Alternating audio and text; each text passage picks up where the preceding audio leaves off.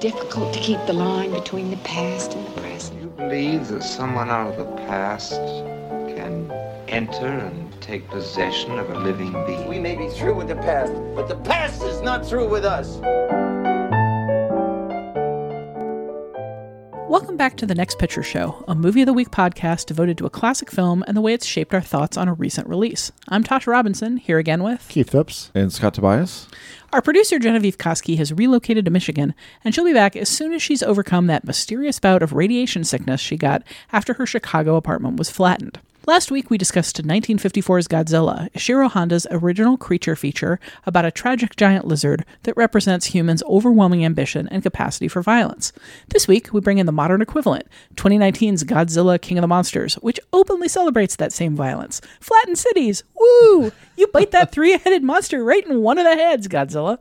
This week, we bring in the modern equivalent, 2019's Godzilla King of the Monsters, which openly celebrates that same violence. Flatten cities! Woo! The new Godzilla King of the Monsters is part of Warner's Monsterverse, a franchise encompassing both Godzilla and King Kong, who are due to square off in yet another sequel in 2020. This new film follows 2014's American reboot Godzilla and 2017's King Kong reboot Skull Island, but it also consciously echoes the original Godzilla, with references to a horrific weapon called the Oxygen Destroyer, and concerns about the environment and the ways Godzilla might just be the punishment that humanity deserves for what it's doing to our world. But the new film is also a rebooted roundup of other creature feature kaiju monsters of the last 50 years, including King Ghidorah, Rodan, and Mothra, who all have significant roles to play in the latest Battle Royale. We'll look at how Godzilla and his franchise have evolved over the last 50 years after this.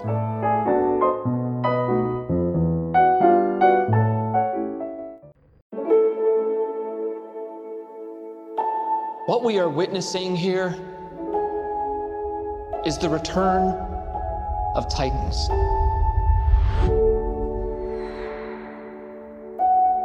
How many of these things are there? 17 and counting. That's messed up.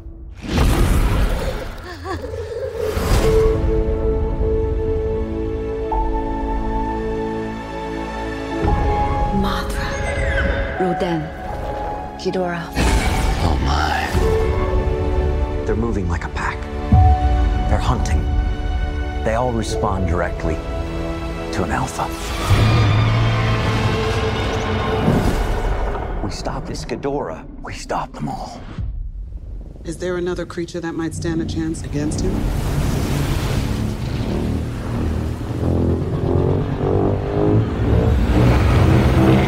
My God, Zilla. All right, guys, what'd you think of Godzilla King of the Monsters? They're looking at each other. There's this thing that old married couples do that's kind of a how are we going to address this look, and they just gave it to each other. And it's like, how are we going to talk to the child who has disappointed us so thoroughly? I mean, I just want to be as positive as possible. There's some really striking images in this. I think just on a frame by frame basis, there's a lot of memorable, compositions, and the monsters are cool. I grew a little tired of the smoked out look, but it is definitely an aesthetic choice. So we're starting this lecture saying, son, we're proud of you. We love you no matter what. what. Very much. I mean, you know what it really struck me as? This is kind of the film equivalent of a comic book artist who's like really good at covers and splash pages, but doesn't know how to tell a story. Once I kind of locked onto that in my head while watching this, it's the whole thing kind of made sense to me. I mean, I can see why it cut down to a really great trailer. This trailer had me super excited to see this film. I like the 2014 Godzilla just fine. I thought there's room for improvement, and I thought this was going to be that improvement, but I really grew weary quickly watching this film. Well, I mean, this film really had me appreciating the 2014 version so much more just by virtue of restraint. I mean, the 2014 movie is so sort of classical in the sense that it gives you just a little bit at the beginning, and then it holds off and holds off and holds off, and then you get this extraordinary last third where they really let things rip, and it's just so satisfying. You feel like as an audience member that this movie is really playing you like a piano or whatever these movies are supposed to do. It's not just throwing a whole bunch of crazy crap at you all the time, which is really what King of the Monsters is. And maybe that's the spirit of it. I mean, we did see Destroy All Monsters. It is really about giving you a lot of looks and giving you a lot of chaos, and maybe there's fun to be had in that, but I didn't have all that much fun. What about you? Mothra has really had a glow up over the years. I mean, I got to say that. I really enjoyed the Mothra imagery. And then going back and watching Destroy All Monsters, where Mothra is mostly just a big caterpillar, a big plastic caterpillar, like a really unconvincing plastic caterpillar that vaguely lunges into the path of toy trains. The idea of Mothra as like a healer queen is definitely new to me and kind of an oddball fit with everything that's going on here. And I feel like this movie is working against itself pretty hard on the whole idea of we've messed up the Earth, so the Earth has given us these titanic monsters that are going to help us by reviving the coral reefs and fixing the ozone layer and bringing rain to the Sahara Desert. And oh, by the way, smushing entire cities full of people. But then, of course, you have the whole spoiler alert. King Ghidorah is an alien and doesn't belong to this ecosystem business. And yet he has like magic kaiju controlling powers, which we can duplicate with a machine. There's so much going on in this movie. And for everything that kind of worked for me, which like a lot of the big fights did work for me pretty well, like just in terms of like size and scale, I was pretty impressed with some of them. But again, a lot of much like with the very first one, a lot of the character business just really didn't work for me. No, I actually like creature design wise. I think the film is quite good. I like the even beefier Godzilla than what we got before. I thought that was very nice. And the Japanese are apparently mocking us super hard for our fat ass Godzilla, fat American Godzilla. He's the fast food Godzilla. But he eats a lot. It's just he just has to. I mean, it's Godzilla. He's growing boy. You got to fuel all that nuclear breath. There's going to be a lot of nitpicking in this episode, but can I start with one right away? Whoever designed the Mothra containment system, I mean, that doesn't even work for even like 2 seconds. That it looks so elaborate, and then what does it do? It breaks down instantly.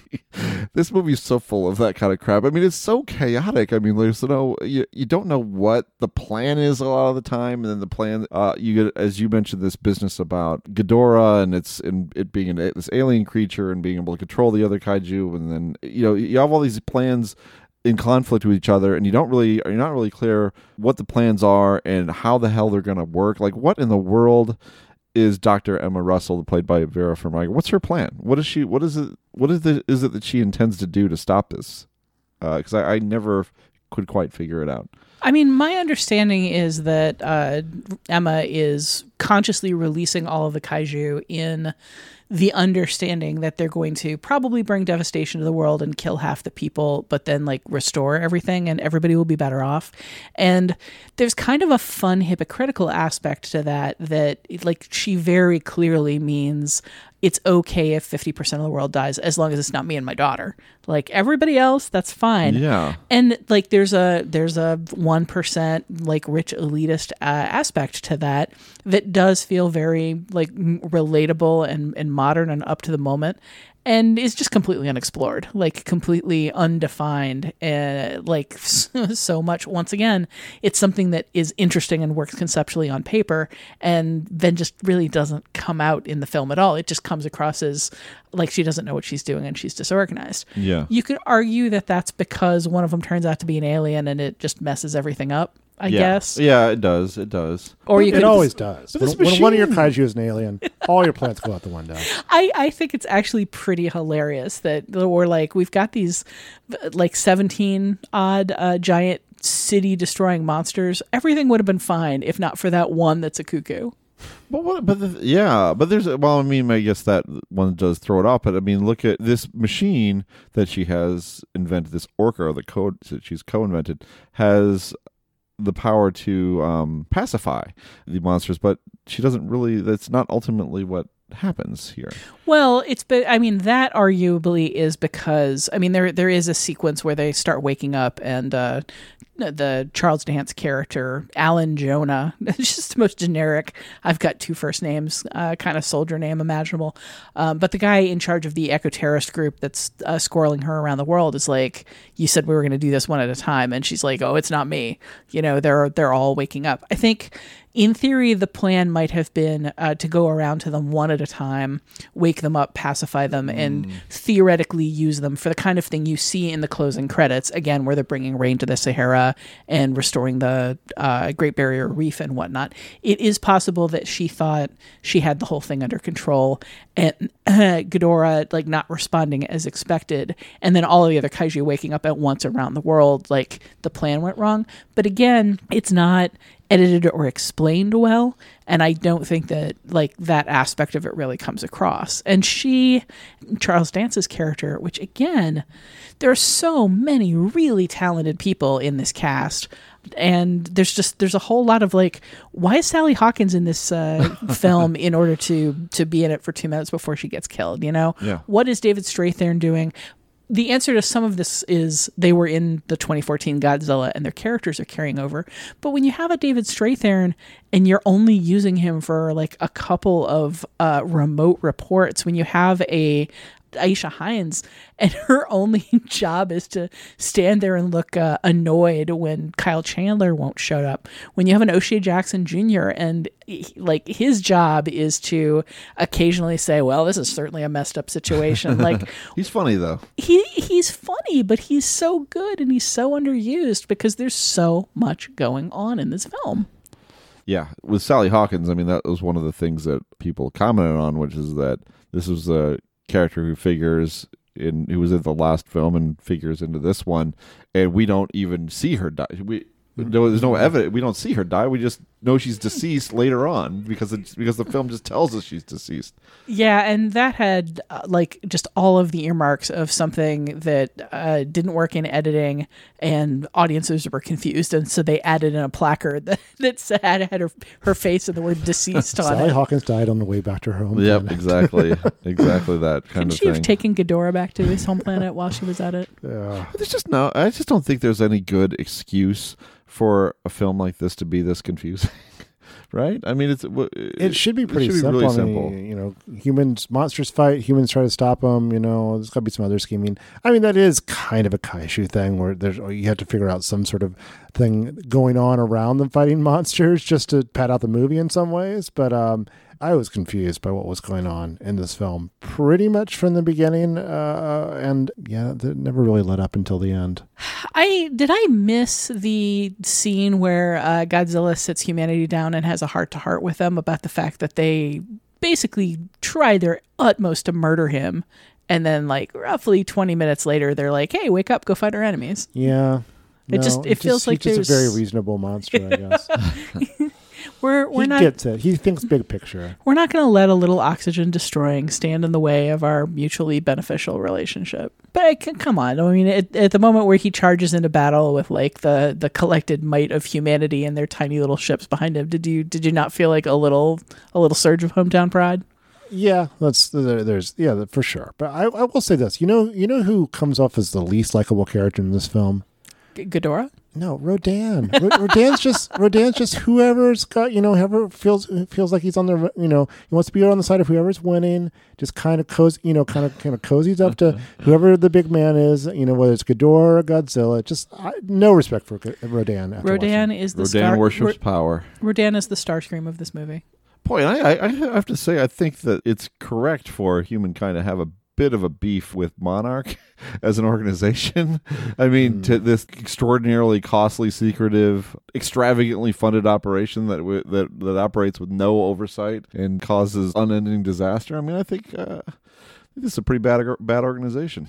Yeah, they're not great. And then, I mean, in the end, it's pretty clear that like all of the information has come out, and humanity is just entering a new phase of kaiju relations. And I trying to super fast read like all of the clips streaming by over the closing credits, I was like, I kind of want to see this movie.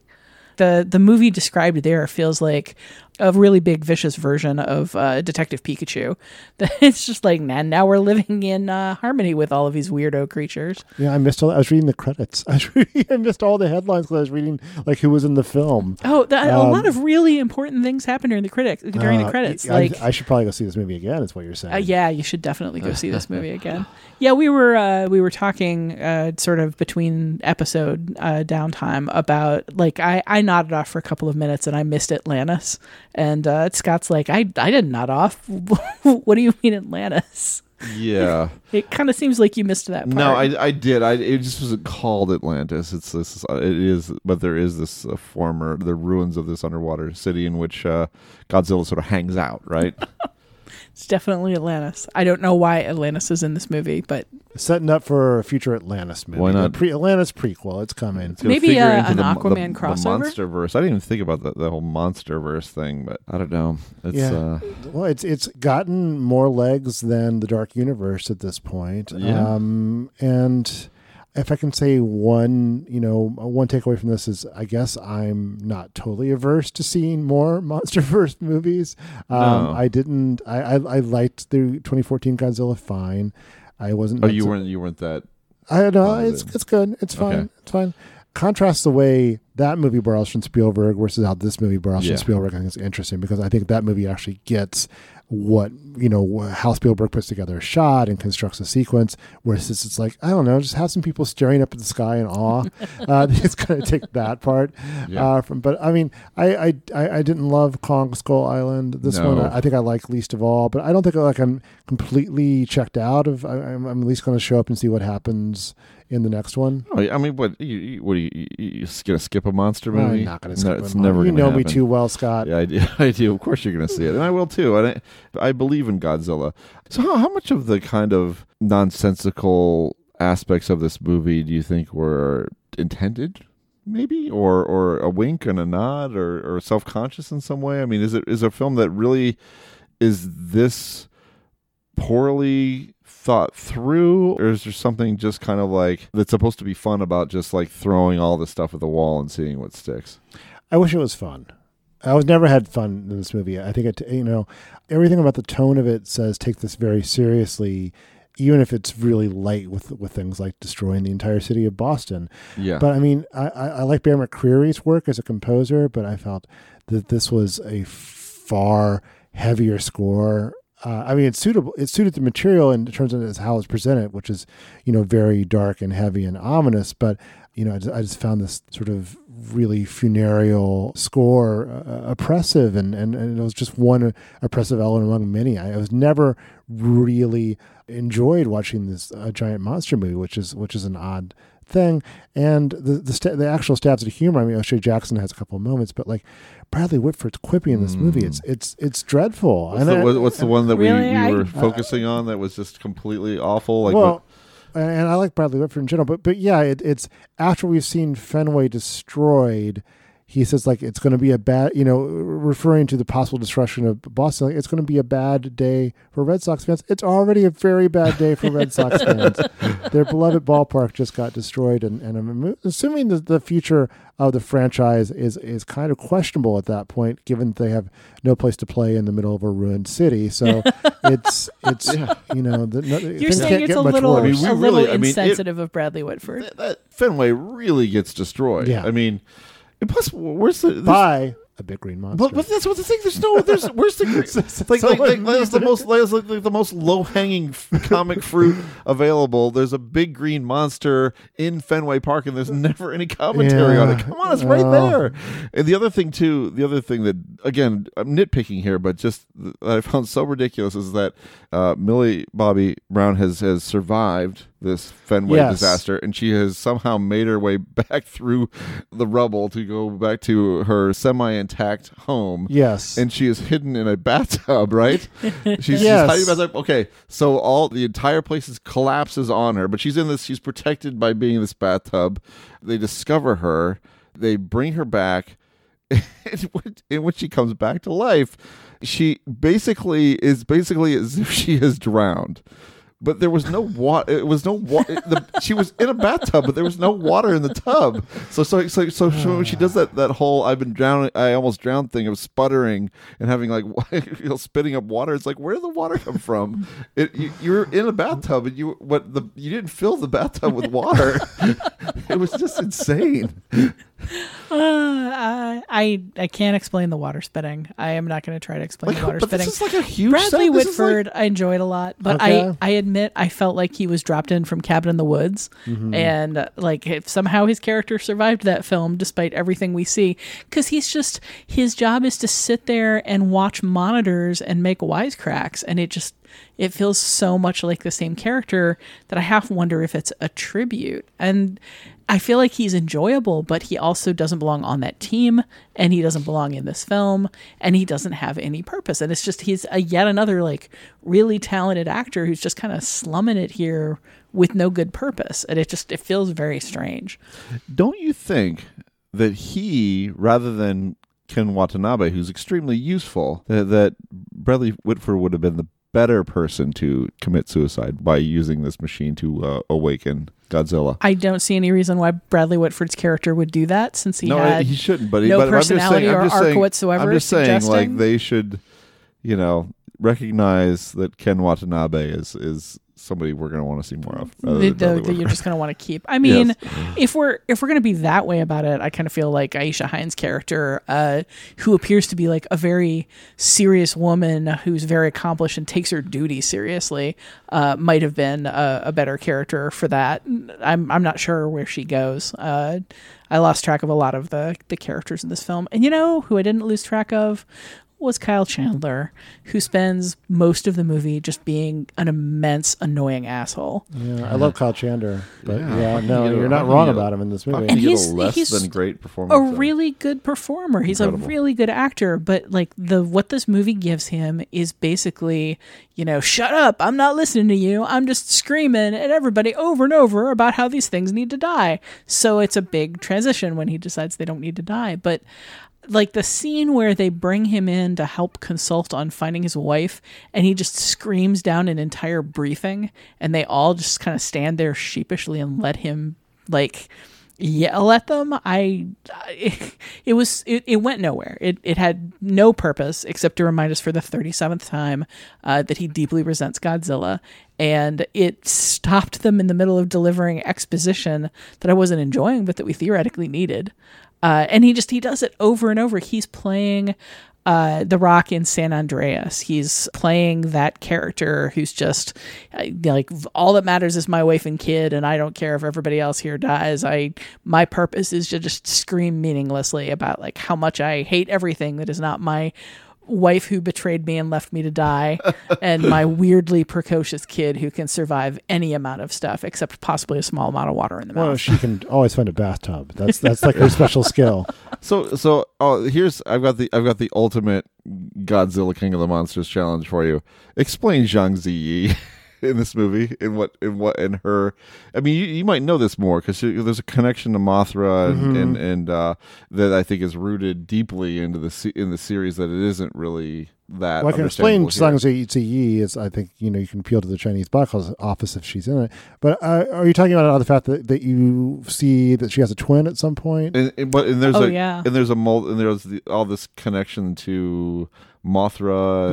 In the original Mothra, Mothra has these twin girls who are like this otherworldly, supernatural creature. I forget what exactly they are, but like fairies. They sing a song, and there's a little snippet of the song in this film as well, but it's not really drawn out. It's another instance where it feels like we kind of needed a Godzilla versus Mothra movie and the Godzilla versus King Ghidorah movies to build up to this sort of this Monsterpalooza, because a little more time with those maybe would have been better. I don't know. Would have been better?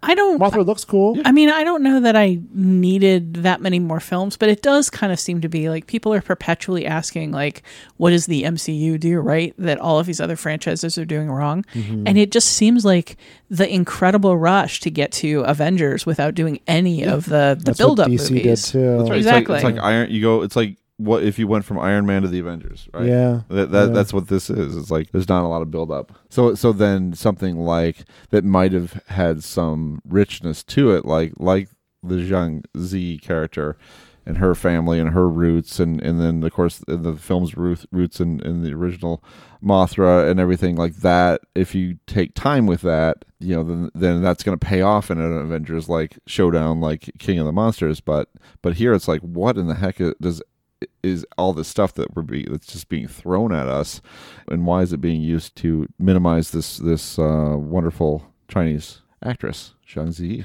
Well, it sounds like we didn't love this movie, and we should probably move on to comparing it to a movie that we did love, because that's always fruitful. But before we transition out, I will just say I did really enjoy the interaction between Ghidorah's heads. I like the fact that they're much like the individual tentacles that Doc Ock wears in Spider-Man 2. Like they all seem to have personalities, and like the middle one is the helper head. It pulls the call off the regenerated one. It grabs the other ones when they get distracted by devouring people instead of the fighting they're supposed to be doing. It's just there's kind of this weird sense that it's the mom head that's always like paying attention to what's going on. Yeah, and I like the fact that the 3-headed monster has different head personalities. I think that's a good gag that plays off repeatedly throughout the movie. Yeah, the kaiju are all really well. I mean, that really well. They look great. I like some of the new ones they brought in too, like that woolly mammoth looking thing, and yeah, there's some really interesting looking creatures in this. Mm-hmm. Well, we'll be right back after this break to talk about the connections between Godzilla and Godzilla King of the Monsters.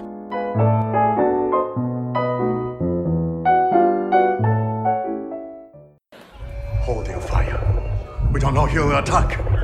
Well, he will if you keep those guns on him.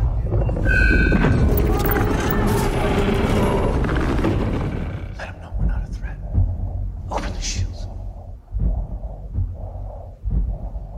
Do it.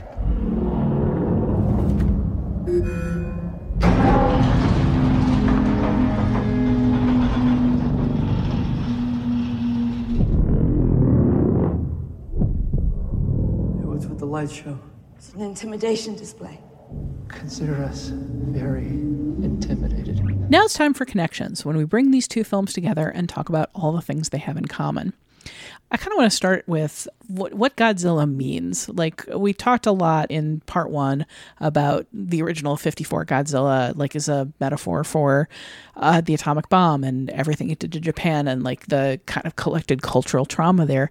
Does this new Godzilla mean anything? I mean, is it representative of like the wrath of nature coming back against us for what we've done? I feel like if anything, we didn't unpack the original Godzilla enough, because some of the scenes that really stick with me from that are the really upsetting scenes of the hospital after the monster attack and how much they mirror what I've seen of footage of survivors of Nagasaki and Hiroshima.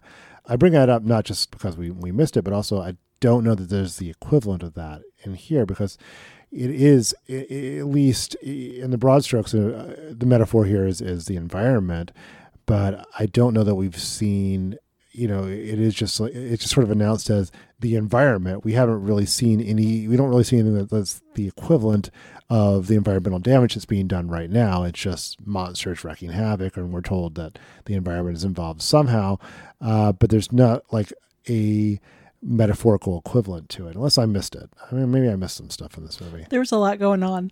Yeah, I think it's a pretty shallow kind of like tossed off metaphor in terms of the environment. Mm-hmm. I mean, I don't really. It's almost like we need a metaphor. Here's a metaphor. It's kind of like that scene where you see King Ghidorah in the background and there's a cross in the foreground, and it's like, I don't know, maybe it's a religious metaphor or something. King Ghidorah has 3 heads, eternity, I don't know, whatever. It is. There's not a lot of depth to what they're doing here. Yeah, I mean, this kind of Godzilla is the center of being this of nature, right, or something of being this force that could be triggered in certain ways, or supposed to be able to keep things in balance in a way that humanity cannot, and so it has to be treated as such. But I don't think that comes through. Whereas the metaphor in the original Godzilla is so complex, and realized in so many interesting ways, because it's not just about the atomic bomb and its effects and those sort of lasting traumas, but it's also, about the development of the hydrogen bomb and future weapons of mass destruction and how far humanity has gone and could go in the future if we continue on the current path. And I think that's that's pretty significant thematically, and it's so much the purpose of Godzilla. It's not just tacking on a metaphor because that's what you have to do in a Godzilla movie, but it's like this is what the substance of the original Godzilla is, which is a big difference.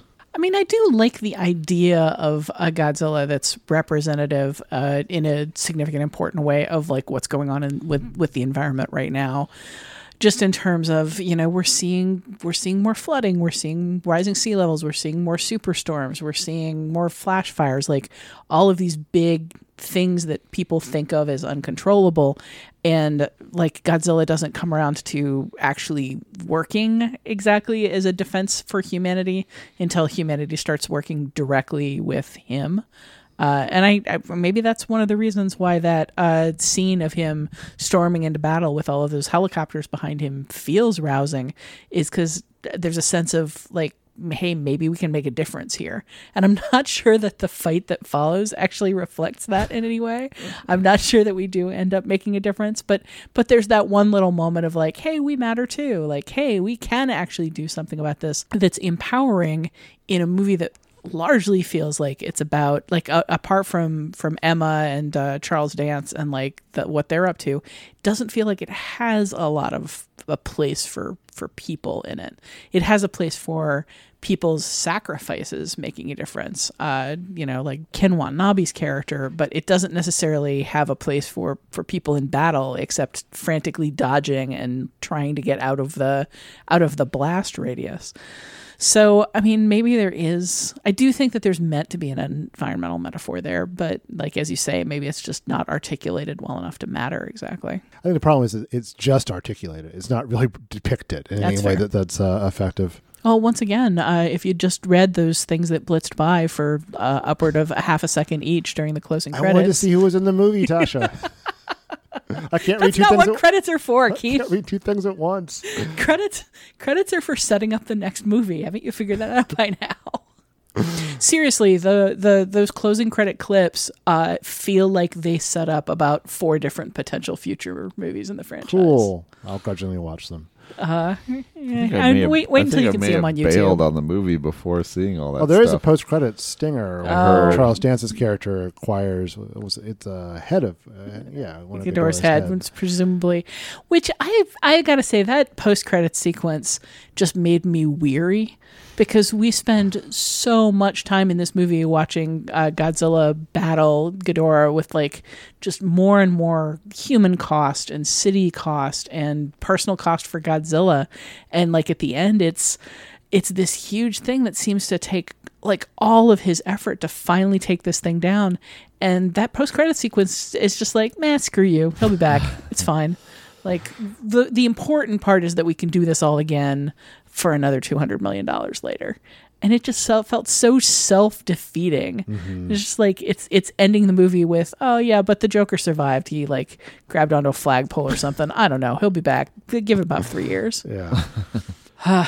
Keith, you had something specifically you wanted to bring in. Yeah, I want to talk about urban destruction and how it plays out in both these films, which makes centerpieces of giant monsters destroying cities. And this whole comparison section is going to be why Godzilla 1954 is better than this movie, but it is meaningful to see Tokyo destroyed in the original Godzilla with its echoes of Hiroshima and Nagasaki, but also of the air raids on Tokyo during the war. I mean, this is a country that had seen a lot of damage and a lot of unpredictable death from above.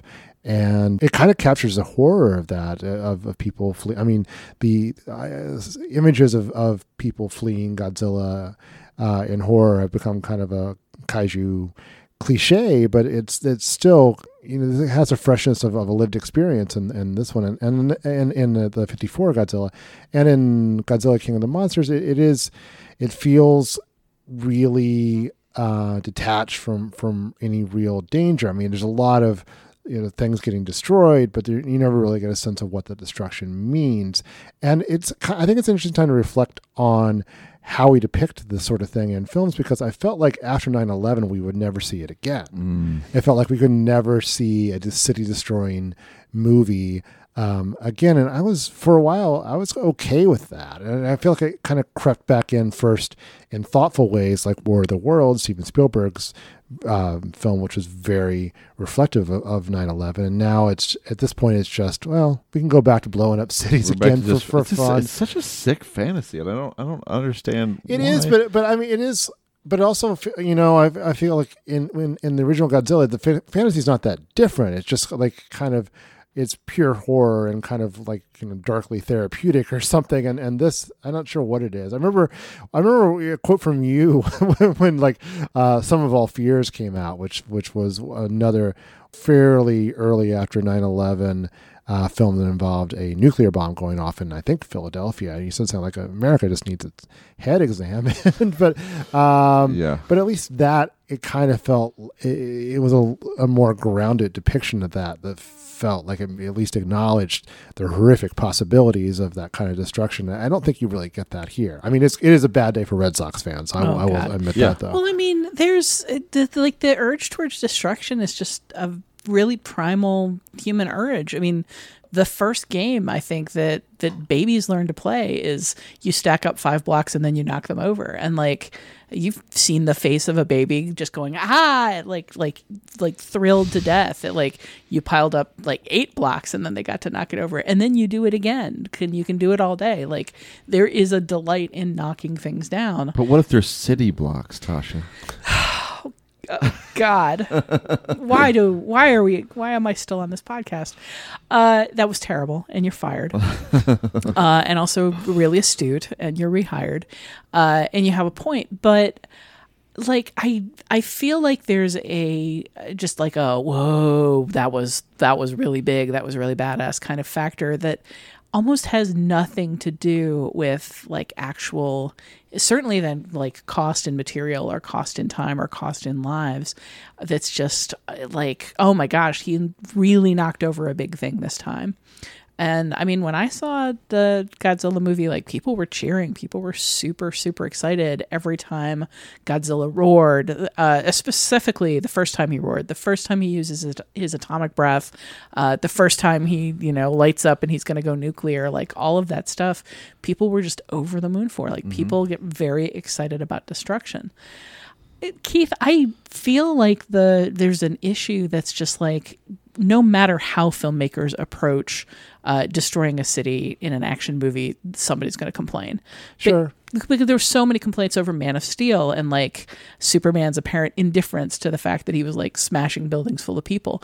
But then you end up with all like more and more movies are like, oh, we totally evacuated Boston. Like we called them, we called everybody up 10 minutes in advance and said monsters are coming, and so they left. Or they got in bathtubs. They all got in bathtubs together. The fantasy at this point is we magically got everybody to safety and it's all fine. It's all just knocking over blocks at this point. Just knock those buildings over. It's just enjoy it. It's completely bloodless. But so then people complain about that because it's not realistic and it's ridiculous. But like you got to make one choice or the other. Like, is the only acceptable choice not destroying cities? I don't mean for that to sound like, oh, what do you expect me to do? Yeah, no, I know. I mean, it's a Godzilla movie. You got to knock over some buildings. I don't know. It felt like there's thoughtful ways to do it and there's thoughtless ways to do it, and this just feels like a more thoughtless way to do it. So, but what does the thoughtful way to do it look like? I guess because I just don't know at this point. I'll get back to you. I'll get back to you when I make that kaiju movie, and it's going to really make you think. Is it Ghidorah knocking over all the buildings and Godzilla is very carefully trying to pick them up and reconstruct them? Sure.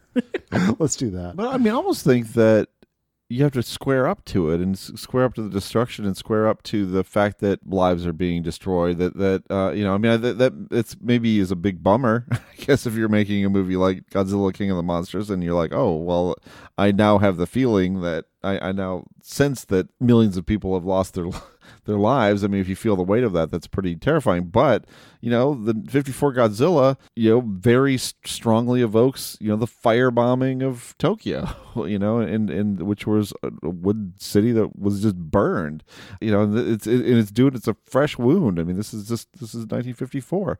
So that film had the courage to do it and make it into something that was truly meaningful and resonant. And this is just another example of a Hollywood film that is openly fantasizing about our own destruction. Well, I mean, that's a really, really strong impulse as well. It's something that we just contend with a lot because there are so many ways these days for us to destroy ourselves. I think that is kind of a fantasy, is like, just as the zombie apocalypse movie is just like, what would it be like if all of these people either went away or weren't people anymore? And like, I didn't have to worry about society because society didn't exist.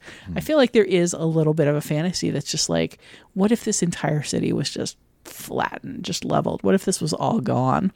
And it's maybe not like the healthiest or most joyous fantasy, but like it's a dark impulse that's within all of us. And I think it really does come down to that toddler impulse, that the Incredible Hulk is fun impulse. That's just like, you're sympathizing. I mean, it was very clear again, that audience was sympathizing with Godzilla. So you're not the person down on the ground running from Godzilla. You're the giant monster with the power to just smash anything that's in your way. Like, it's a power fantasy. Yeah.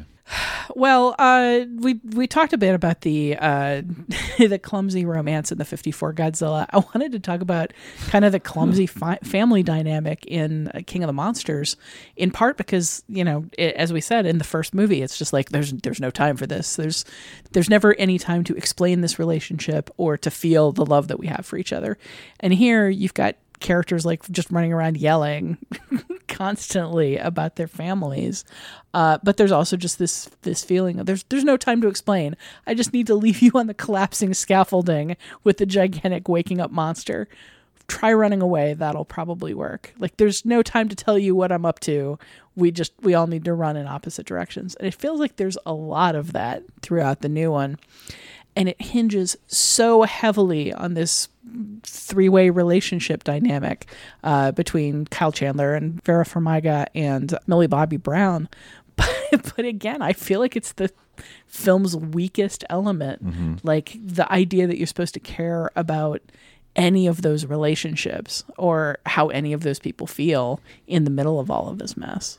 I mean, it's really the fact that Chandler and Farmiga and Brown are, fine actors that it sells better than the Godzilla version. Because at least, as I was saying in the Godzilla episode, ultimately that relationship is integrated into the question of how to deal with the Godzilla problem. And I don't think that that's really the case here. Here it's just more like this family that's been kind of broken apart, and they're all dealing with this chaotic situation in a chaotic way, and none of it really resonates at all. Yeah, to me, it's just the most kind of rote, fractured family reunited by trauma and crisis storyline. I mean, we've seen it so many times. I don't think it's just nothing particularly intriguing at the way it's done here. I mean, good actors, not necessarily their best roles or even their best work, any of them. Scott, you wanted to talk about monster effects in both movies and kind of what works, what doesn't. This is one area where I would praise both films. We have a lot of affection for the 54 version, with whatever its limitations in terms of somebody in a suit and these little meticulously constructed but obvious models that they get crushed. I mean, I think all those effects within, are clever and resourceful and kind of beautiful for their time and even, to watch today. And I also think that looking at the new movie, that the creature design is maybe the thing I like the most about it. I think all of these creatures look pretty awesome, and occasionally they're presented in a striking way cinematically, despite battle sequences that often in the way of modern blockbusters get a bit chaotic. But I would say on an effects level, both films have their merits. I can see getting tired of the fights in King of the Monsters, but I can't see not being moved by any of them. Like, I found a lot of that combat really thrilling. Mm-hmm. By the end, I felt like there was maybe too much of it. Like, if there had been fewer really protracted lead-in battles, that last one might have landed a little harder. The movie ends up feeling very long as a result. But I actually felt a little bit similar about the smashy sequences in the first Godzilla. I felt like all of them went on a little too long. And maybe that's just because I'm not the core audience for like any amount of like, now I smash a train, now I smash a building, now I smash a much bigger building. Like I don't feel like any amount of that is fine as long as it keeps escalating. There comes a point where I get a little deadened to it, and I feel like I got a little deadened to it in both of these movies. I didn't feel they were particularly well staged in King of the Monsters either. I just, it wasn't incoherent, but it wasn't really a sense of like who was coming at who from where. There was no, and a lot of it was so smoky and murky that I think if I could see it a little bit better, I think I might have enjoyed. I don't know why every battle had to feel like that one episode of Game of Thrones when you couldn't see anything. That's kind of how I felt after a while, though. I mean, Mothra lights up. It's pretty easy to see her fighting Rodan. I enjoyed that face-off, even if it did have a little of the feel of the hero's female sidekick is going to fight the villain's female sidekick. Sure. Not saying that Rodan is a lady bird or anything, but it did have that sidekick battle kind of feel to it. But, that said, I think Mothra is an interesting design, and Rodan having that caddish, cowardly personality made him stand out a little and was fun. And I did think the final big face-off was pretty rousing and thrilling. Well, in case you want to revisit either or both of these movies to see exactly how rousing the 37th destruction of a city is, Godzilla is available on DVD and online via the Criterion Channel, and it's available on the usual digital rental sites. And Godzilla, King of the Monsters is currently in theaters. We'll be right back with Your Next Picture Show.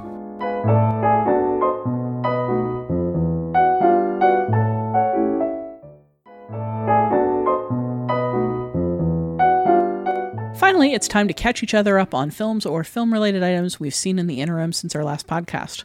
We call it Your Next Picture Show, in the hopes that it'll put some interesting choices on your radar. Scott, what in the film world has been good for you recently?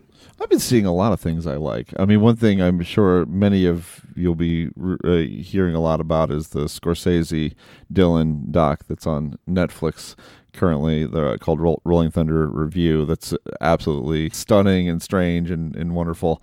But I wanted to go a little obscure and recommend a movie called Leto.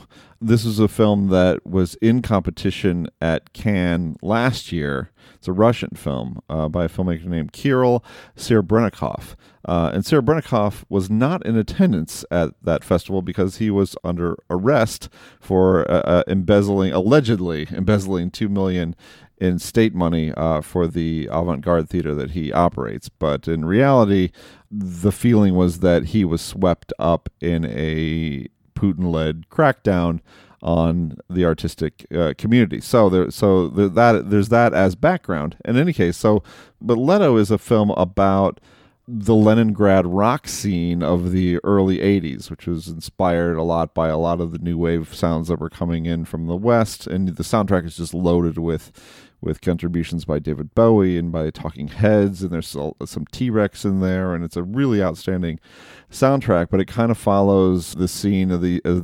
sort of a love triangle that isn't perfectly realized, but it's really about a couple of musicians of different generations who are trying to be these creative and somewhat imitative rock stars in a very repressive, pre-perestroika Soviet Union. And the film is full of these wonderful flights of fancy where they're out there trying to realize this sort of bohemian dream, and they occasionally get there. Or the film will take a situation that seems very drab and then fantasize a scene where it's not, where suddenly ordinary citizens start to break out into song, and the world that the Leningrad that we see suddenly becomes like animated, and in color. The film is in black and white, but suddenly we get bursts of color on the screen. It's just a really interesting, exciting film if you like, that particular period in rock history or rock in general. It's a really interesting musical. It's and I think it's kind of a comment. It's a very bitter commentary on how things have kind of come full circle now in terms of Russian culture to where these repressive conditions in the early 80s have kind of come back into the world of today, in the world in which Serebrennikov is only just now coming out of house arrest, and for charges that seem to be sort of trumped up in order to punish him and to kind of quell some of the movement that's happening in the artistic community. So, interesting movie. It's something that you can find in independent theaters. You'll have to look it up, but I think it's going to be also something that will come to streaming services reasonably soon. It's from the company that distributes the film is called Gunpowder in the Sky, and they put out the recent film by Alex Ross Perry, which is called Her Smell, of course, which is called Her Smell, and so that you can track that one down now. So I think that Leto is something you'd be able to track down pretty soon too. So something to keep in mind. Leto, a Russian rock musical by Kirill Serebrennikov. So try to keep that. Write that down, and I think it'll be something that you'll have a chance to see at some point down the line if you don't live in New York and LA or whoever gets this movie right now. Tasha, what about you? I recently caught up on Booksmart, which for a little while we thought about doing it for the podcast. There was just quite the pile up of different possibilities, and I kind of messed with the whole deal by really not wanting to revisit Superbad all that badly. I am a non-fan of Superbad, and I feel like the things that I don't like about Superbad were things that I was pretty poised to not like about Booksmart. I don't super enjoy movies about kids behaving badly, about like young people trying to get drunk, trying to get drugs, trying to get laid. Like the Quest for Vice movie is just not one of my favorite things. So Booksmart, despite like how many people I really like and respect told me it was wonderful, I went in with kind of just a little bit dubious, and I ended up liking it a lot. It didn't entirely overcome my dislike of that particular trope, but there's just so much to recommend it, and part of it is just how the two leads, Beanie Feldstein and Caitlin Dever, they're written in such a different and interesting and intelligent way. It reminded me a little of Nick and Nora's Ultimate Playlist, and like the way that film like plays with very familiar like coming of age first time tropes. Here, the two of them are kind of high functioning overachiever student grinds who get literally to the last day of school and realize that everybody they know from their like elite California school is probably also going to like an Ivy League college, and they suddenly decide that they've maybe wasted their youth by not partying. So they decide they have to get to the biggest party in town, and then it just turns into what our old friend Bill Murray used to refer to as into the night movies, where people just like go on these crazy adventures, episodic adventures from one place to the other as they try to figure out where this party is. And there's a streak throughout it, like a little bit of gross out humor. There's a gag involving hardcore pornography. There's an extended gag that becomes a running joke about masturbatory tactics. There's a gross out thing involving vomit. Like, it is that kind of film that's just like, hey, girls can be raunchy too. But there's also just a really intelligent drawing of the relationship between these two girls, which is just entirely supportive in terms of how they relate to each other. Like, it's so typical in films about girls of a certain age and from a certain era that everything has to be competitive and catty and about like hating other girls. And the relationship between these two girls is so pure. It's so charming. It's so friendly. And it's very, very specific. The humor of the movie is pretty ridiculous and over the top. There's a sequence involving hallucinogenic drugs that the recipients didn't realize they were taking, which is another trope I don't super love. But it gets so unreal and out there and bizarre and unpredictable in its execution. It won me over. And that was just the story of this movie was, okay, they're going in this direction. Not my favorite. All right, that's a really creative way to deal with that. And it happens over and over It's throughout this movie. It's a pretty ragged film. It really is. But I think it sort of it being an Into the Night movie allows those movies have the freedom to kind of jolt you in a lot of different directions at once. Watching it, watching it was like, boy, we could have paired this with so many different movies other than Superbad. I mean, you could pair it with Dazed and Confused, which is another Last Day of School movie.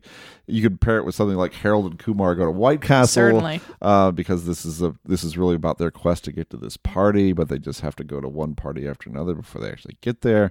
There's a lot of different things that we could have paired it with. It would have been good because it's one I wanted to talk about.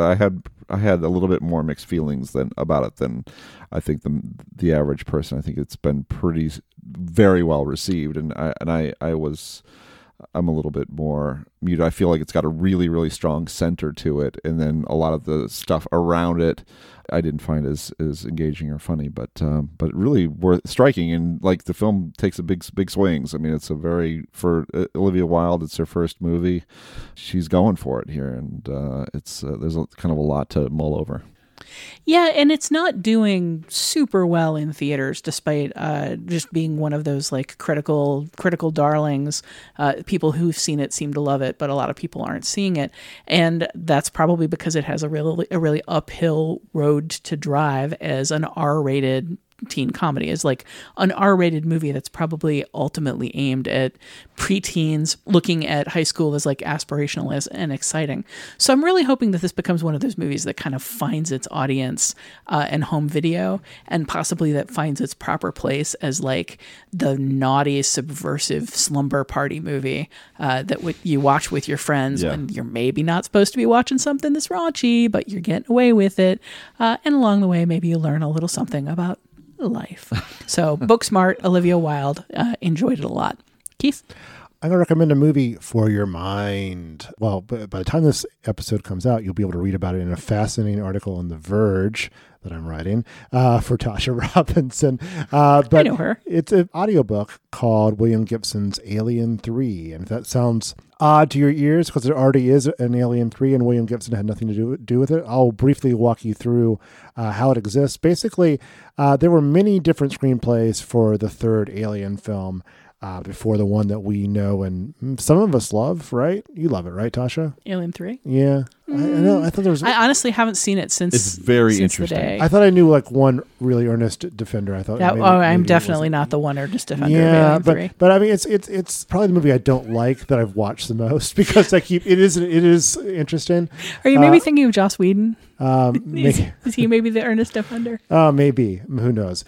You know, a lot of people had in hands a lot of different screenplays that never became Alien 3. The first among them was William Gibson, who was at the time just hot off of Neuromancer and was clearly an important science fiction writer whose work had would be everyone knew would be a force to be reckoned with for a while. And he took a job writing Alien 3.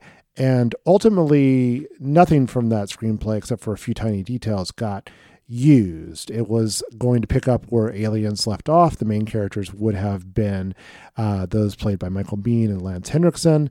And it had sort of like kind of a Cold War metaphor to it.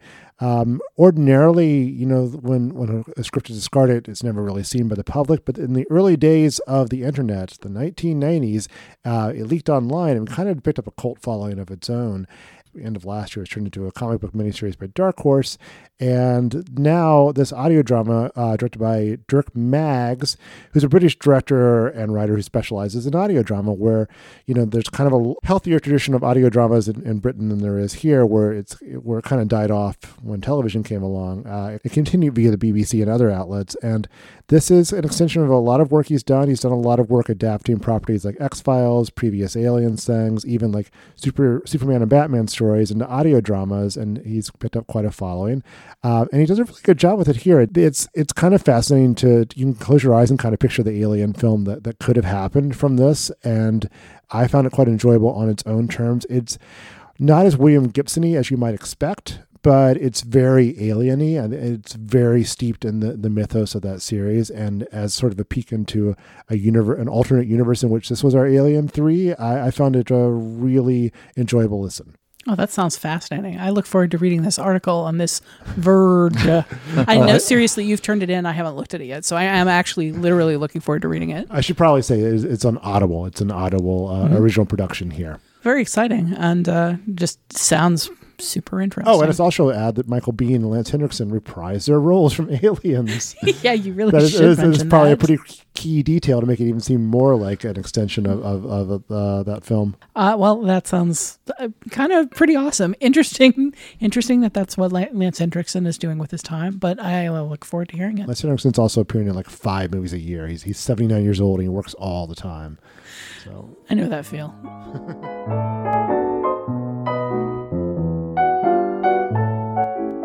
Well, that's it for this edition of The Next Picture Show. Our next pairing will come out June 25th and July 2nd. Keith, what's coming up next? What's coming up next, Tasha? Well, here come the Men in Black. For our next pairing, we'll take a trip back to the summer of 1997, a time when Will Smith ruled the multiplex alongside Tommy Lee Jones as a duo of alien patrolling special agents. Then we'll zap into the present with Men in Black International, a new take on the series starring Chris Hemsworth and Tessa Thompson. In the meantime, we'd love to hear your feedback on this week's discussion of all the Godzillas there are and anything else film-related you'd like to talk about. We want to include your thoughts on future episodes of the show. You can leave a short voicemail at 773-234-9730 or email us at comments@nextpictureshow.net. We may post your response on Facebook for discussion or read it on a future episode of the show. Finally, before closing out this week's episode, where can we find everyone these days? Scott. You can find me on Twitter at Scott_Tobias, and you can find my work at New York Times, Washington Post, NPR, The Ringer, and other places. I have a big piece on The Ringer about Martin Scorsese's career in nonfiction that hopefully you'll have read at this point anyway. And I have another big thing coming in Washington Post about all of the Child's Play movies. So just for the sake of me watching God knows how many hours of Child's Play movies, if you could take the time to read that, I'd appreciate it. And what about you, Keith? Oh boy, I'm as usual kind of all over the place. Like I said, I was writing something for The Verge. I write stuff for Vulture. I write something for Mel. I write stuff for Decider. And you can find me on Twitter at KPhipps3000, and you can collect my clips usually at KeithPhipps.com. Tasha, how about you? You can find me over at The Verge, where I edit such people as one Scott Tobias and one Keith Phipps, and generally handle the film and TV section. I also occasionally do a little writing myself when I find time. I'm on Twitter at Tasha Robinson. Our absent producer, Genevieve Koski, is on Twitter at Genevieve Koski. Appropriately enough, she is the deputy TV editor over at Vulture, and you can find her there. You can stay updated on The Next Picture Show by visiting nextpictureshow.net, via Twitter at NextPicturePod, and via Facebook at facebook.com/NextPictureShow. If you haven't subscribed to the show on Apple Podcasts already, please consider it. Apple Podcast subscriptions are an important part of getting podcasts more prominence and more listeners. While you're there, we appreciate every rating and review. Every thumbs up helps us find new listeners, keep the show going, and keep King Ghidorah at bay. Thanks to Dan the Snake Jakes for his assistance in producing this podcast. The Next Picture Show is proud to be part of the Film Spotting family of podcasts. Please tune in next time. This is Godzilla.